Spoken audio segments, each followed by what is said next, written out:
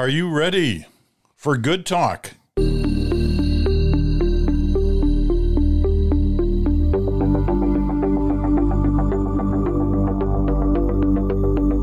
here we go. Final good talk of the season before we take our summer break. We will be back a couple of times during the summer.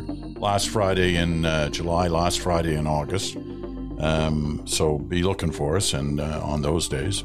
Actually, I think it's the second last Friday in August. But nevertheless, we will give you lots of advance warning on that. Chantal and I is in Montreal. Bruce Anderson is in Scotland. And I don't know, I was toying with the idea of what can we talk about on the final one of the season, as opposed to something that may have just happened this week, but some kind of big theme. So the theme we've chosen for this day, or at least the start of it anyway, is trying to get a sense of the mood of the country. Now, I know that's the kind of question the reporters ask other reporters when they're, they've arrived on some spot to cover some big story. They've been there for 3 hours, and the anchor says, "So what's the mood there where you've located?" The person's just sort of arrived, just got off a bus or a plane or what have you, and really doesn't know anything other than whether their microphone is properly attached. But nevertheless, this is different because mood is something that, Bruce gauges through his polling. Chantal gauges through her travels and her discussions with all kinds of people who are either on the front lines of a story or are in the observing of a story, witnessing change that's going on in their community or their country. So it's a big, wide open question. And Bruce, I guess I'll get you to start it. Mood. What is your sense of the mood out there as we hit the summer of 23? I think that, Peter, it is the most interesting thing for me is sometimes when we have these conversations every week, we can lose track of what some of the medium and longer term trends have been. So I went back and looked at the mood of the country indicators that Abacus has been tracking. Typically, the most important or commonly used one is do you think the country's going in the right direction or the wrong direction? And I compared 2 years ago to today. And there are 3 questions that David Coletto and I have been using for a long time. How do you think Canada's going? Right direction, wrong direction? What about the US and what about the world? All 3 of those indicators are about 20 points below today. They're about 20 points below where they were 2 years ago. And you can't, in my estimation anyway, understand the mood of the country without realizing that is a very precipitous drop. So what's going on to cause that drop? First thing is, it's not just that people think things are going badly in Canada. All 3 of those indicators have moved down in almost exactly the same proportions. Canada is usually considered to be the one of those 3 that's the best situated, and that's still the case. But the world and the US indicators are also going down. So people see problems here, but problems in the US and problems in the world to a significantly greater degree than they did just 2 years ago. Now, 2 years ago, we were coming out of the pandemic. The pandemic made us feel gravely threatened in a lot of different ways, a sense of concern about health, concern about politics and democracy and information and trust and mutual respect and all kinds of aspects of the pandemic that visited our sense of political well-being. But as we were coming out of the pandemic, I think you could make the case that people were feeling, if not buoyant, then at least more inclined to feel better than they did during the depths of the pandemic.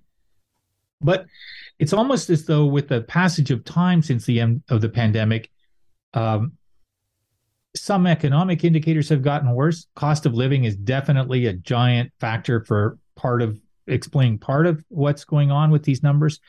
But here is my list of the other things, and then I'll be anxious to hear what Chantal has to say. Climate change continues to be an important, huge, maybe growing issue for many people. Wildfires this year add to the sense not just of the risk of harm from the wildfires, but the sense that we're burning up the planet and we're not making progress fast enough to address that issue.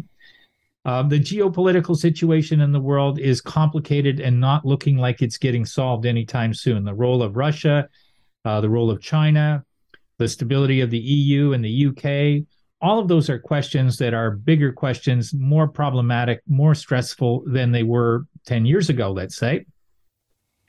There's the sense of the removal of guardrails around information, fact, political discourse, the breakdown of the media platforms that people share in common. You've got people who have invented artificial intelligence who are telling us it could be the end of humanity. Long story short, there's no shortage of things that are making people feel less confident about the future. And I was really struck by that one question that David Coletto published a little while ago that said, would you rather be born now or born 70 years ago, or even 40 years ago? And the vast majority of Canadians say, I'd rather be born 40 years ago than be born now, which tells you something about the sense of relatively pervasive anxiety about the future. Well, if I wasn't depressed before, I'm depressed now. That's quite the list, and quite a sense of what at least the polling, the researching is showing in terms of mood. Chantal, what's your sense? Well, as someone who was born almost 70 years ago, I know the difference between now and then. So I'm not going to say that you should wish you were born almost 70 years ago, especially if you're a woman or not part of the white male majority that controlled everything. And should I add, from a Quebec perspective, the church that dictated women's choices and people's choices. So good morning, nostalgia, but you had to be there to know that it's easy to say, oh, I wish I were born. Yes, great. I would not wish it on my granddaughters to have been born when I was born. So that's one. Two, my impressions are more anecdotal than measured by polls. But I totally understand why we are more pessimistic about the state of the world or the United States than we were 2 years ago, because 2 years ago, Russia was not at war with Ukraine, and with the risks to the rest of the planet that are attendant to what has been going on for many of us, especially those born 70 years ago. The notion that Russia would be in a European war on Ukraine was always a worst case scenario, something that couldn't happen. And I think we have passed that on to people who were born since those years. And what has happened in the United States over the past 2 years, basically the Trump story coming back 2 years ago, we were still basking in the relief not only of the potential end of the pandemic, but of the advent of a different administration in the U.S. and the disappearance of Trump from the White House. And now what Canadians are watching is not only a return of that, but some of the progress that the extreme right has been making in the United States, in a number of states, on abortion, but not exclusively on abortion. We live next to a country that has returned to book burning and book banning, and the teaching of basic stuff has suddenly become something that a good parent would want to avoid in the education system. So watching that, how could you feel that things are headed in the right direction from almost any perspective that is Canadian? The mood of this country, and again, it's anecdotal, but I would say there are people who say Canadians are angry. That is not what I find. I find that Canadians are rattled, which is a different feeling. They're rattled, as Bruce pointed out, by what is happening on climate change. And I think for many people, it's only now sinking in that climate change doesn't just mean that you shovel less snow in Canada in winter. It means that we are standing on the front line of consequences because we are a northern country. That wasn't obvious to many people 5-10 years ago, but I think increasingly that's becoming really obvious. Cost of living issues, yes, every time inflation shows up, and we've all seen a few cycles of those, they do become major issues. But in this case, I think the housing issue is the most serious that we have seen. And I say that as before people write in to say I had a 16% mortgage. Yes, I did too. But this is different because in the not so long ago old days, you could always move out of city centers to cheaper places for housing. This crisis is not limited to big cities. It's not limited to downtown cores where it may be fancy to live. It's widespread. It's a problem in small areas where there is no housing for people who actually need to work in those areas. It is the first time that I've seen where the housing issue is not a location issue. It's an issue in itself to get a roof over your head. And it's hard to think of a quick fix for an issue like that. So, and a permanent problem in Canada, but that never seems to get fixed and seems to be getting worse, is the state of the healthcare system, which is a concern for many people. This morning, I woke up to headlines about warnings about how bad it was going to be in emergency rooms this summer. Well, that really makes you feel secure in the next coming months. What if something happens to you and you can't get care? And that governments have been throwing money at it, but people are not seeing the results for the money that's being thrown at the healthcare system. And I think that is increasingly a concern. And it is a concern that stretches, again, from coast to coast to coast.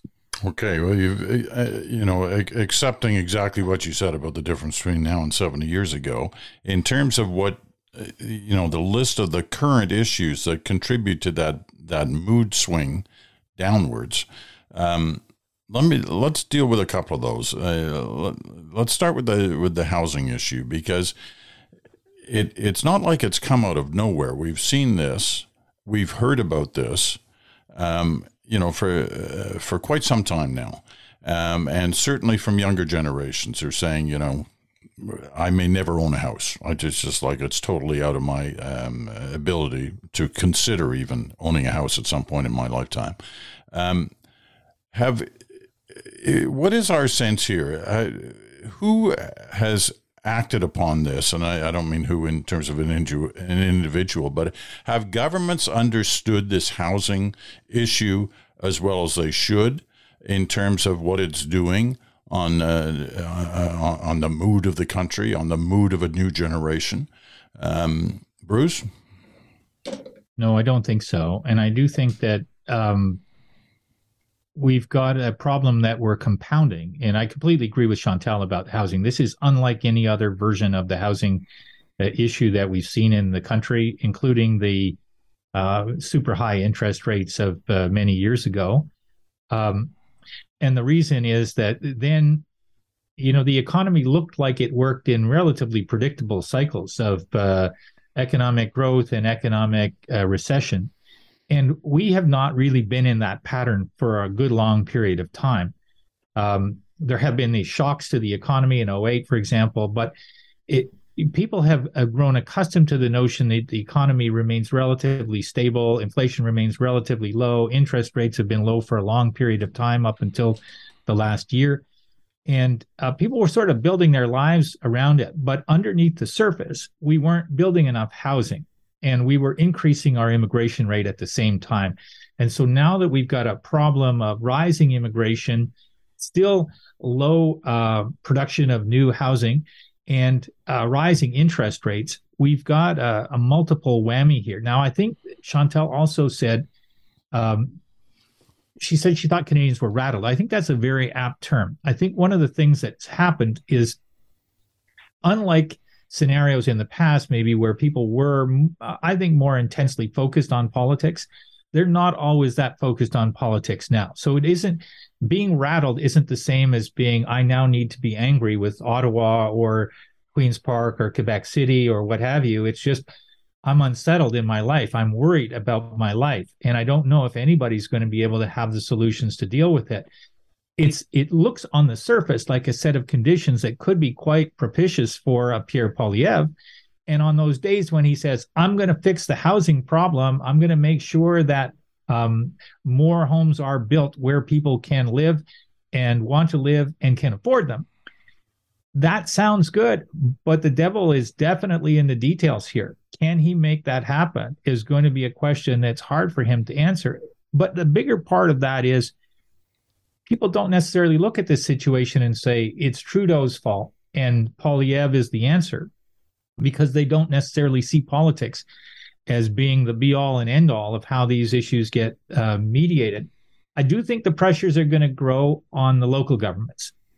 And the politics of local housing policy really have to accelerate a move away from planning roadblocks and into the acceleration of the creation of affordable housing for people who want to live in there. And by affordable housing, I don't just mean housing for the unhoused or for people with very low incomes. I think we've got a problem there, but we also have a bigger problem in some respects in terms of the scale of it among that generation that you referred to, Peter, people who say, well, I've done what I was supposed to do. I studied, I've got a job. I should be able to see a day when owning a house that I live in is possible.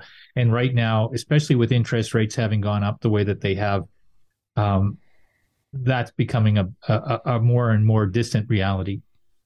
Chantal, do you want to add more to the housing part of the story?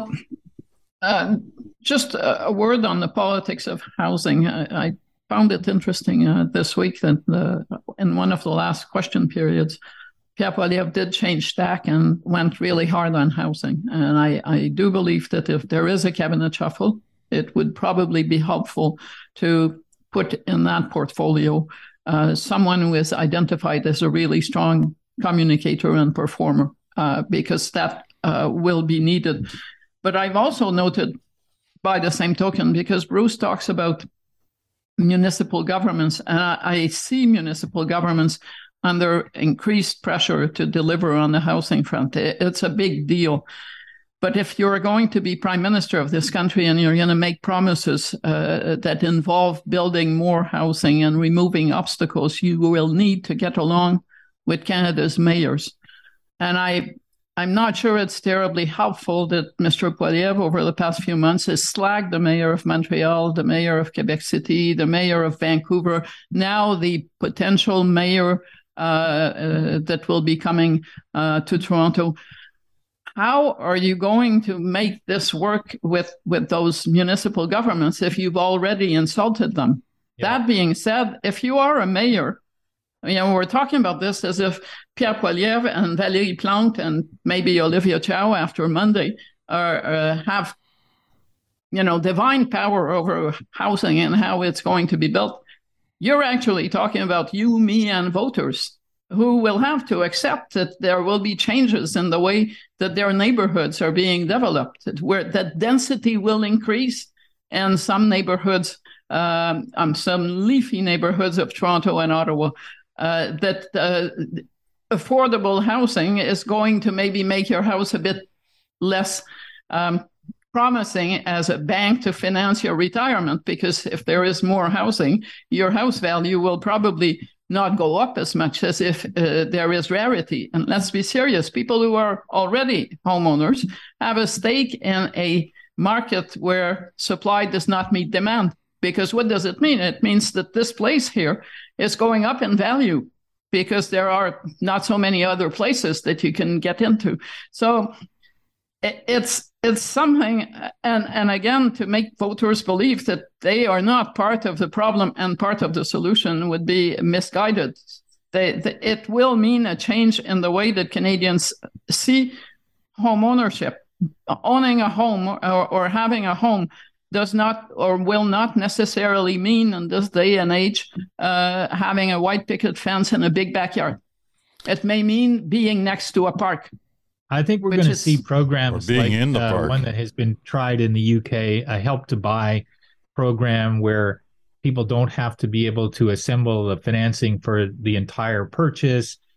I think we're going to see creative public policy in those spaces. And if I were advising any of the national political parties, I would say get under the hood. And I think Chantal's completely right that you can't be credible simply saying, well, you're going to overrule the instincts of local elected officials, and you're going to force the building of condos by subway stations, which I think is one of the versions of what Pierre Poilievre has talked about.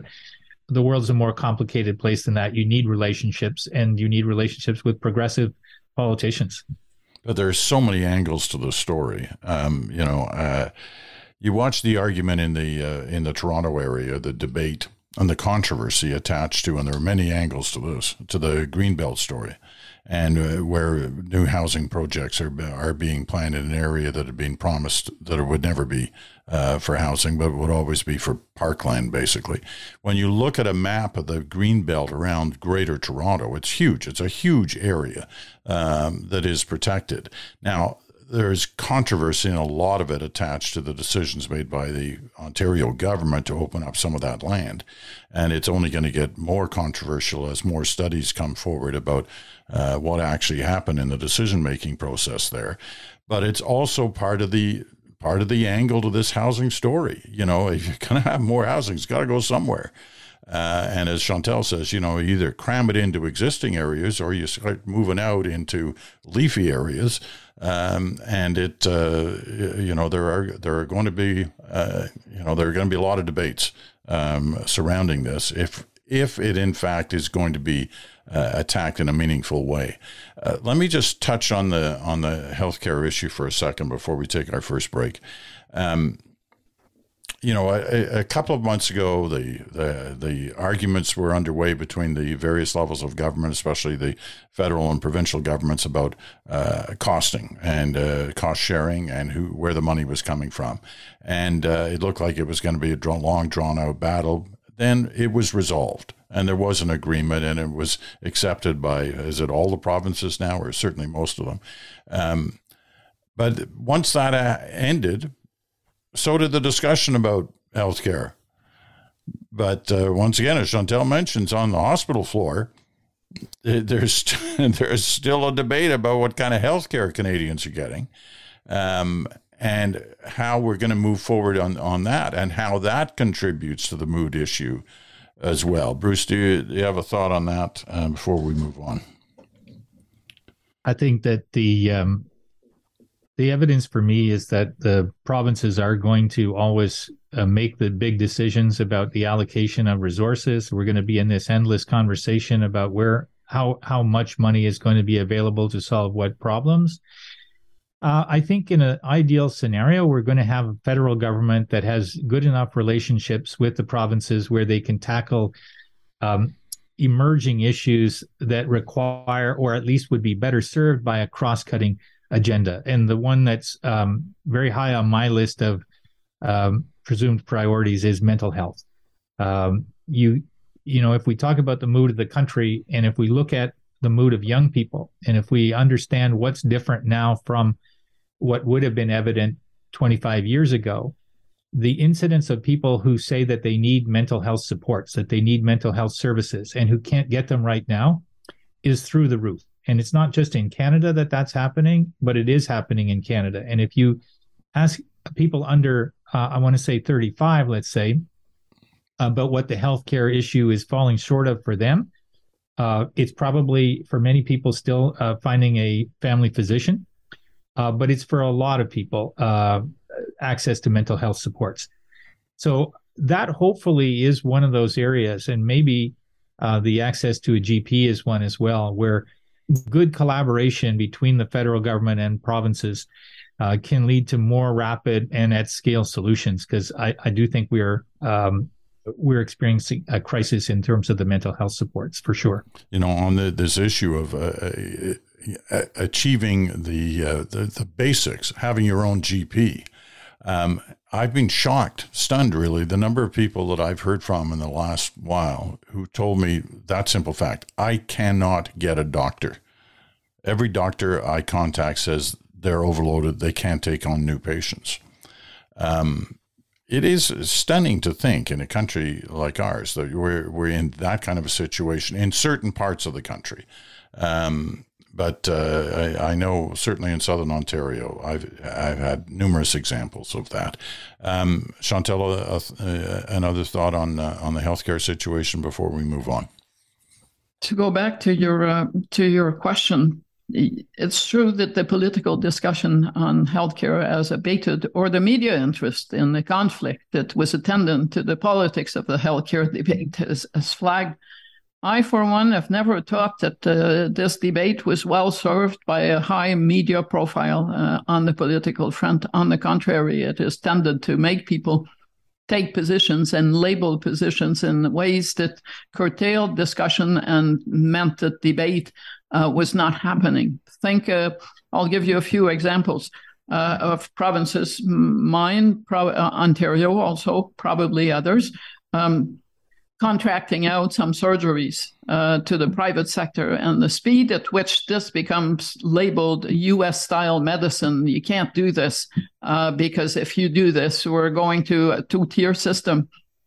I had a very minor operation under a deal between the public system and the private system. It got me out of the way of people who had serious problems that needed to be dealt with in a hospital. It didn't cost me anything. And as a patient, I got the care I needed on a timely basis. So it's good that politicians are engaged on this issue. And I know that in most provinces, the health ministers are struggling to find new ways to do things. But I don't think that politicians over the past decades have served us well in the way that they've approached the Medicare issue. I may have told you this before, but it stuck with me, and I'll say it again. A long time ago now, 20 years, I was asked to moderate a panel, one of the last times I ever did that. And two of the panelists were Preston Manning and Jacques Parizeau, of all people. Both of them very different politicians, one from the more progressive left and the other from the more fiscal right. And they were asked, looking back on your careers, both of them spent a lot of time on public policy. What was your greatest failure? And they both agreed that they had messed up their leading the healthcare debate. From both their perspectives, they felt that was the debate that they did the most poorly on, and what you got from their answers was that they felt they'd contributed to the problem rather than contributed to finding solutions. And that stuck with me because it kind of reflected on what happens when politicians seize an issue and want to make it a wedge issue. And that's happened with the healthcare issue, especially at the federal level. Okay, we're going to take a quick break, and we'll come back. An extension of this discussion, but in a different direction. We'll be back right after this.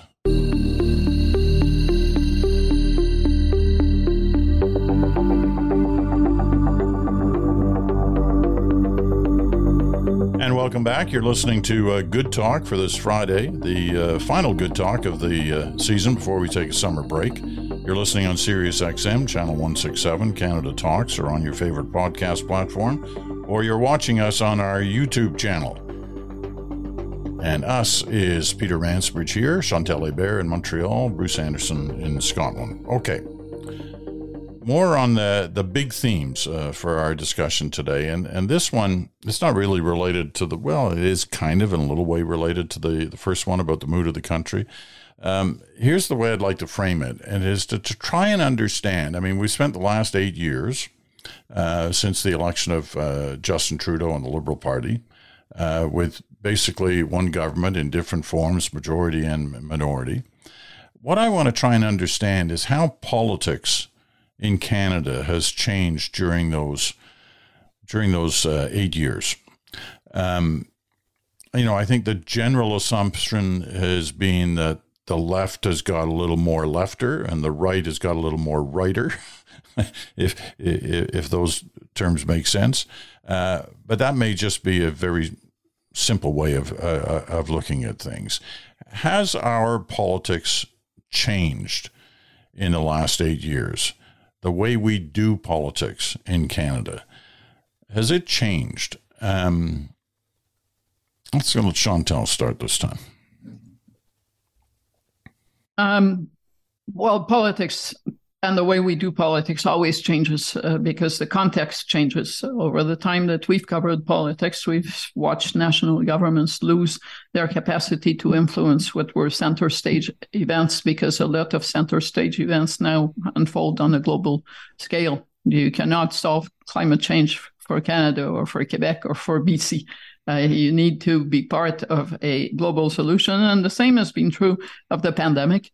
The same has been true of inflation and cost of living issues. You can't divorce yourself from the world anymore and say, we're dealing with our own issues here and we're doing really well. So, and I do think that over the past decade and a half, one of the things that has changed, which is not the answer to your question, I say that right away, is that we have moved away from the central issue that was Canadian unity, as in the Canada-Quebec issue. That this has abated, that the notion that our governments, and they were consumed by the issue until Stephen Harper became Prime Minister, that was the frontline issue. The Canada-Quebec frontline was where governments were made or broken. And then the Quebec issue kind of moved on to another sequel in the conversation, and here we are. But I think in the way that we do politics and the right and left issue, well, in part, the Quebec thing has contributed to it, because Quebec has moved from you're a federalist or you're a sovereigntist to you're a progressive or you're more of a conservative person. The CAQ is a small c conservative party. Most of its opposition parties define themselves as to the left of the CAQ. That's a different fault line, and you see it on the national scene.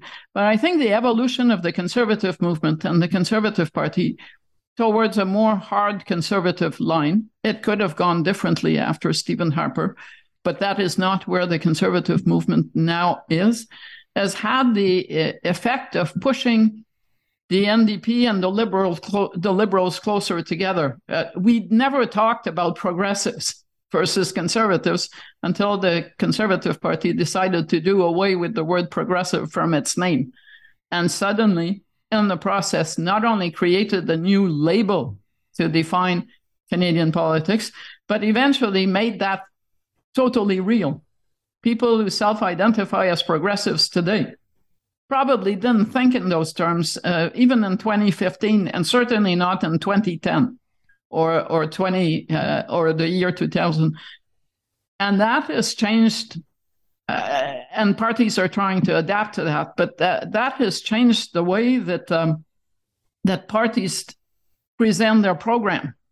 It's the Conservatives, I think, are struggling with this more than any other party. The by-election this week were a testimony to the incapacity of the current leader to unite the Conservative movement behind the single goal of unseating the Liberals to put in a Conservative government. That what happened in Portage Lisgar was a fight on the right. What happened in Oxford was the product of fighting among Conservatives. But what has happened to the Conservatives certainly has impacted the way New Democrats and Liberals need to interact, and has pushed them to look for common ground rather than fight each other in ways that probably they would like to have avoided. And by the way, for all of those things that I've just said, I watched a unanimous vote in the House of Commons, unanimous of the parties this week, to support the public childcare funding arrangements that the Liberals have put in place. So there is the speech and there is reality. And this did not go to we're really split on our vision of the place of social programs in this country between progressives and conservatives. Bruce. The first thing for me is I think that over time, the audience, the attentive audience for politics has become smaller as a proportion of the population. I think that the conversation about politics has developed harder edges over that period of time. Those two things work in tandem. Harder edges make more people recoil from wanting to pay attention to politics. They create more of a sense of this is a conversation among the most deeply committed and interested people. So it's a self-reinforcing dynamic that's not that healthy for the country as a whole. I think the second question for me is the culture war question. Who started it? And I think that you'll find people on the right who say that it was the finger wagging and the moral superiority of the people on the left. I'm a little bit more persuaded that the finger wagging and the sense of moral superiority was an effect that can be annoying for people, but it wasn't intended to offend or start a culture war as much as it was intended to create momentum around diversity, inclusion, equal rights, climate progress. The right, so in my view, it is the right that is more responsible for having created what exists now as a culture war. They feel empowered by it, raise money by it, draw bigger crowds as a consequence of it. But the things that are said as part of the right of center version of the culture war make the left aghast, horrified, those who are paying attention, and create, again, more of this sense of pessimism about where is the world going? How do I fit into it? So the culture war for me is a big part of what's different now from 10 years ago. And it has raised in my mind three fundamental questions that I'll be watching as we head into the next election. How much are we unified as a country? And is the nature of our unity different?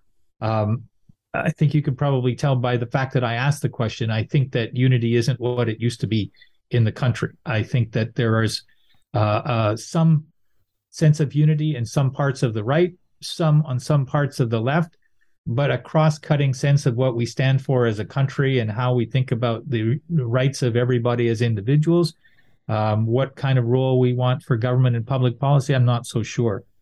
Are we pragmatic? A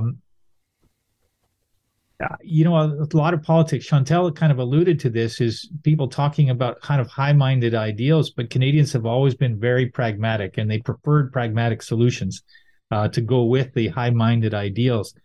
In the U.S., we saw, and in the U.K. as well, we've seen politicians succeed by declaring that they can solve something with a simple slogan rather than a pragmatic solution. And so I'll be watching to see if Canadians pull their political leaders back from rhetoric and towards those pragmatic solutions. I guess the only other one for me is, are we proud of our country? Are people of different generations proud of the same things about it? Are people in different demographic groups proud of the same things? Do we have the same sense of what our country really stands for that we did 10 or 20 years ago? I don't think that we do. I'm not overly pessimistic about whether we can again, but hopefully after the summer, I'll feel a little bit more optimistic about some of these things, because you can tell, I think there are a lot of things to be a little bit rattled about and concerned about right now. Let me just follow up on one of your earliest points in that little commentary, and that was the suggestion that there is less attention put by, I guess, the media in general, news organizations in general, on the politics of the day in covering the political story. And I'm wondering whether that has contributed at all to the state of politics in Canada. And here's the example I'd use. I mean, we got to go back some years, and I'm not suggesting in any way this was a golden age of journalism, but when I was in the Parliamentary Bureau in Ottawa, it was quite common for there in the nightly newscast on the National to have 3, 4, sometimes even 5 stories from Ottawa. Now, I'm not suggesting that was good journalism or good television, but today you might have trouble finding one. So obviously the information flow about what's happening in the nation's capital with the nation's business and supposedly issues that affect, all Canadians is a lot less now than it used to be. And I'm wondering, does that contribute to a lowering of attention or a lowering of interest or a lowering of even any desire to know more about politics in Canada? Is there anything in there to add to our discussion on the state of politics. Chantal?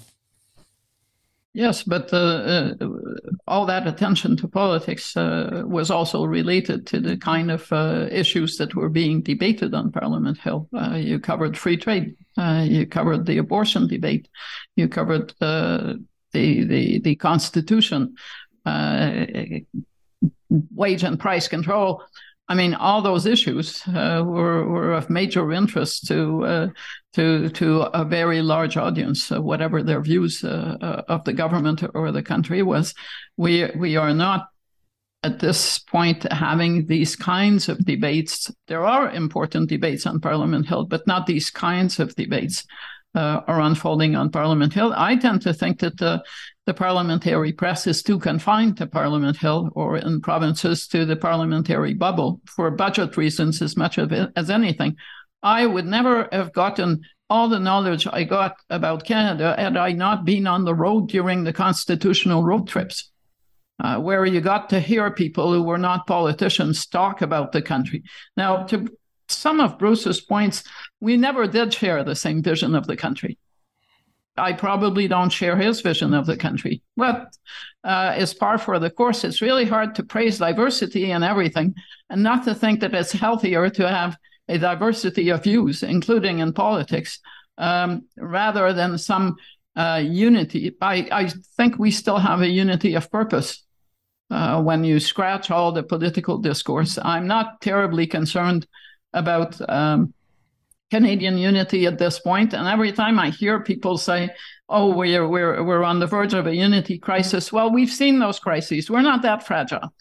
We're still there. It's the Fête Nationale tomorrow here. In other parts of the country, it's called Saint-Jean-Baptiste Day. We're all good. It's fine. And in a week, people will be celebrating Canada Day in many parts of the country. We'll be celebrating National Moving Day in Montreal, because July 1st is Moving Day.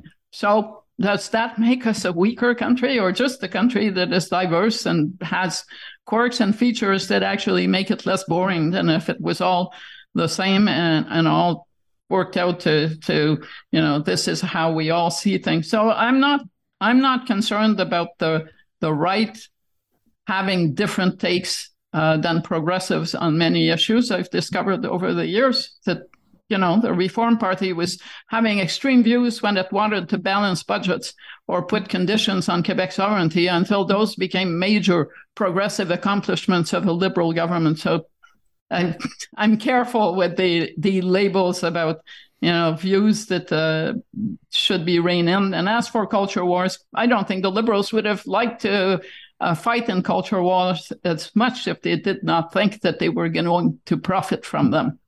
Or was it so long ago that the prime minister of the country, one called Paul Martin, wasn't sure that he wanted same-sex marriage to be the same as marriage for heterosexual couples? That's not in some distant history. That happened. It was called the Liberal Party.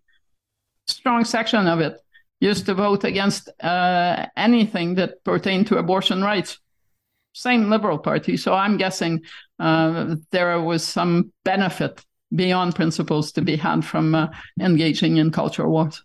All right. I know Bruce wants to add to this, but we'll take our final break. So we'll be back to Bruce right after this.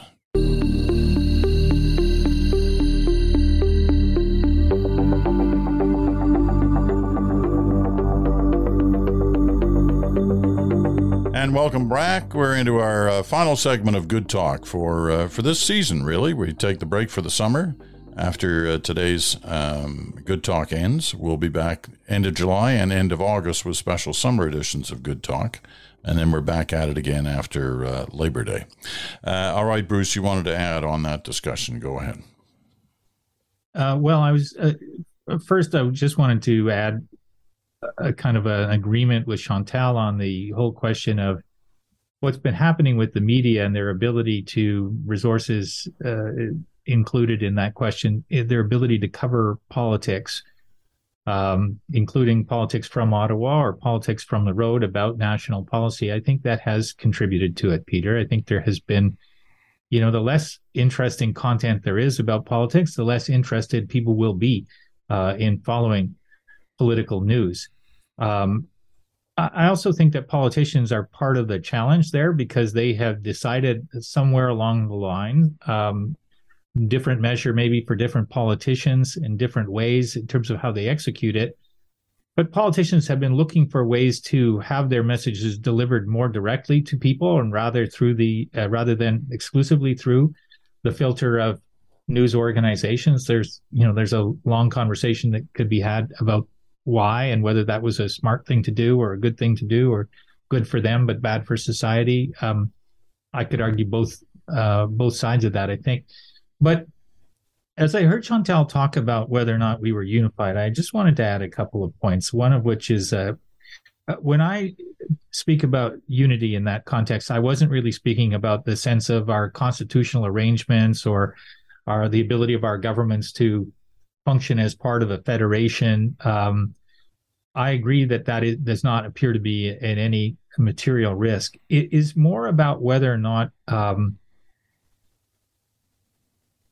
we connect around the same subjects with the same sense of kind of emotional interest as Canadians. And maybe, Chantal's right that maybe we never did that much. But I do disagree a little bit on the question of whether there are really important tensions that have been developing. I think I do disagree on the question of whether or not if I were in the LGBTQ community, I wouldn't feel that there's a growing backlash against the idea of my rights, and that is being empowered by really, really powerful voices and institutions. Not so much in Canada, but it's happening in Canada as well. We saw that the NHL made a decision yesterday that I think that community would be very well entitled to understand as a setback against a history of decades of progress. Why is that happening? It is this sense that extremism is more common and validated, and that polarization is its consequence. And it may just be that Chantal and I don't see that the same way, but I see that as a huge and growing problem in our times. Do you want to respond to that, Chantal? Well, I'm always struck when Bruce says things that I agree with, but about the LGBTQ community for sure. But when he says, but not so much in this country, well, we can't have one and the other. We're either having this significant difference of view, or we are seeing it more on the surface because of things that are happening elsewhere. But I'm not sure that the core mainstream Canadian view on social issues is shifted as a result of all of the things that have been said. The unity of purpose or the sense that we see a number of things in the same way. Listen, you're talking to someone who was raised in French in this country and who watched how the Conservatives pointedly attacked without saying so Maxime Bernier and Portage Lisker by underlining the fact that he was a Quebec politician. What do you think that is, except one of the oldest dog whistle in Canadian politics? The good thing is that over the years, we've all become more tolerant of the notion that there are a minority of intolerant people in this country. I think they will always be there, whether it's Quebec, whether it's LGBTQ community, whether it's women. Some of the comments that you see about female journalists tell you all you need to know about this, whether it's the fact that in the business community, no one talks about it openly, but the fact that our federal finance minister is female somehow makes her a bit less of a finance minister than if she were her male counterpart. These things exist. They've always existed. And we have managed to actually win more people over to views of equality than the opposite over the past decades.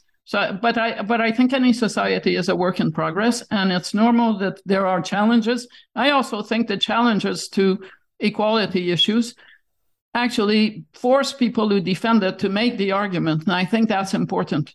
I think you strengthen a sense of support for equality issues by having those discussions rather than by saying we can't have this discussion that's not politically correct. So On that score, I'd rather have these groups and these feelings out in the open with some pushback than have them hide in some corner because public censor will stop them from trying to make faulty argument. But that's just look, maybe we should leave it there. I mean, I'm not saying that they should be censored. I'm saying that the nature of them and the way that they traffic today causes more harm. Maybe that's where we disagree. I think that there is actual harm as a consequence of the degradation of the debate. And when I see Ron DeSantis and others competing for that Republican nomination, championing language that does do harm, that puts people in jeopardy. I don't think it's about whether we should have government censorship. I think it's really about whether or not we've got a problem that we don't know how to I don't disagree, but your examples are always south of the border, a country where they have no consensus on abortion rights, no consensus on LGBTQ rights. And I reject the notion that what happens in the U.S. is something that is happening in a microcosm in this country. I believe we're fundamentally different places. All right. There are examples of, in Canada as well that are being pointed out by our on the same listeners. Scale? Not on the same scale, but it's a scale that starts somewhere. We've seen it in New Brunswick recently. We've seen it, and we've seen it in Alberta recently. And you could point to other areas as well. Not the same scale, but they do exist. You've seen it in New Brunswick. And if we were making predictions as we used in the old days, which premier is most likely to not survive the summer? Which premier would we pick? The premier of New Brunswick. Right. But that's the system working. That's the system saying we don't find your this acceptable. If you don't, if you just lament it and don't fight it, then you're basically just okay. But I guess the point is there is a fight going on over this. Well, there always was. That's my point. Right. Okay.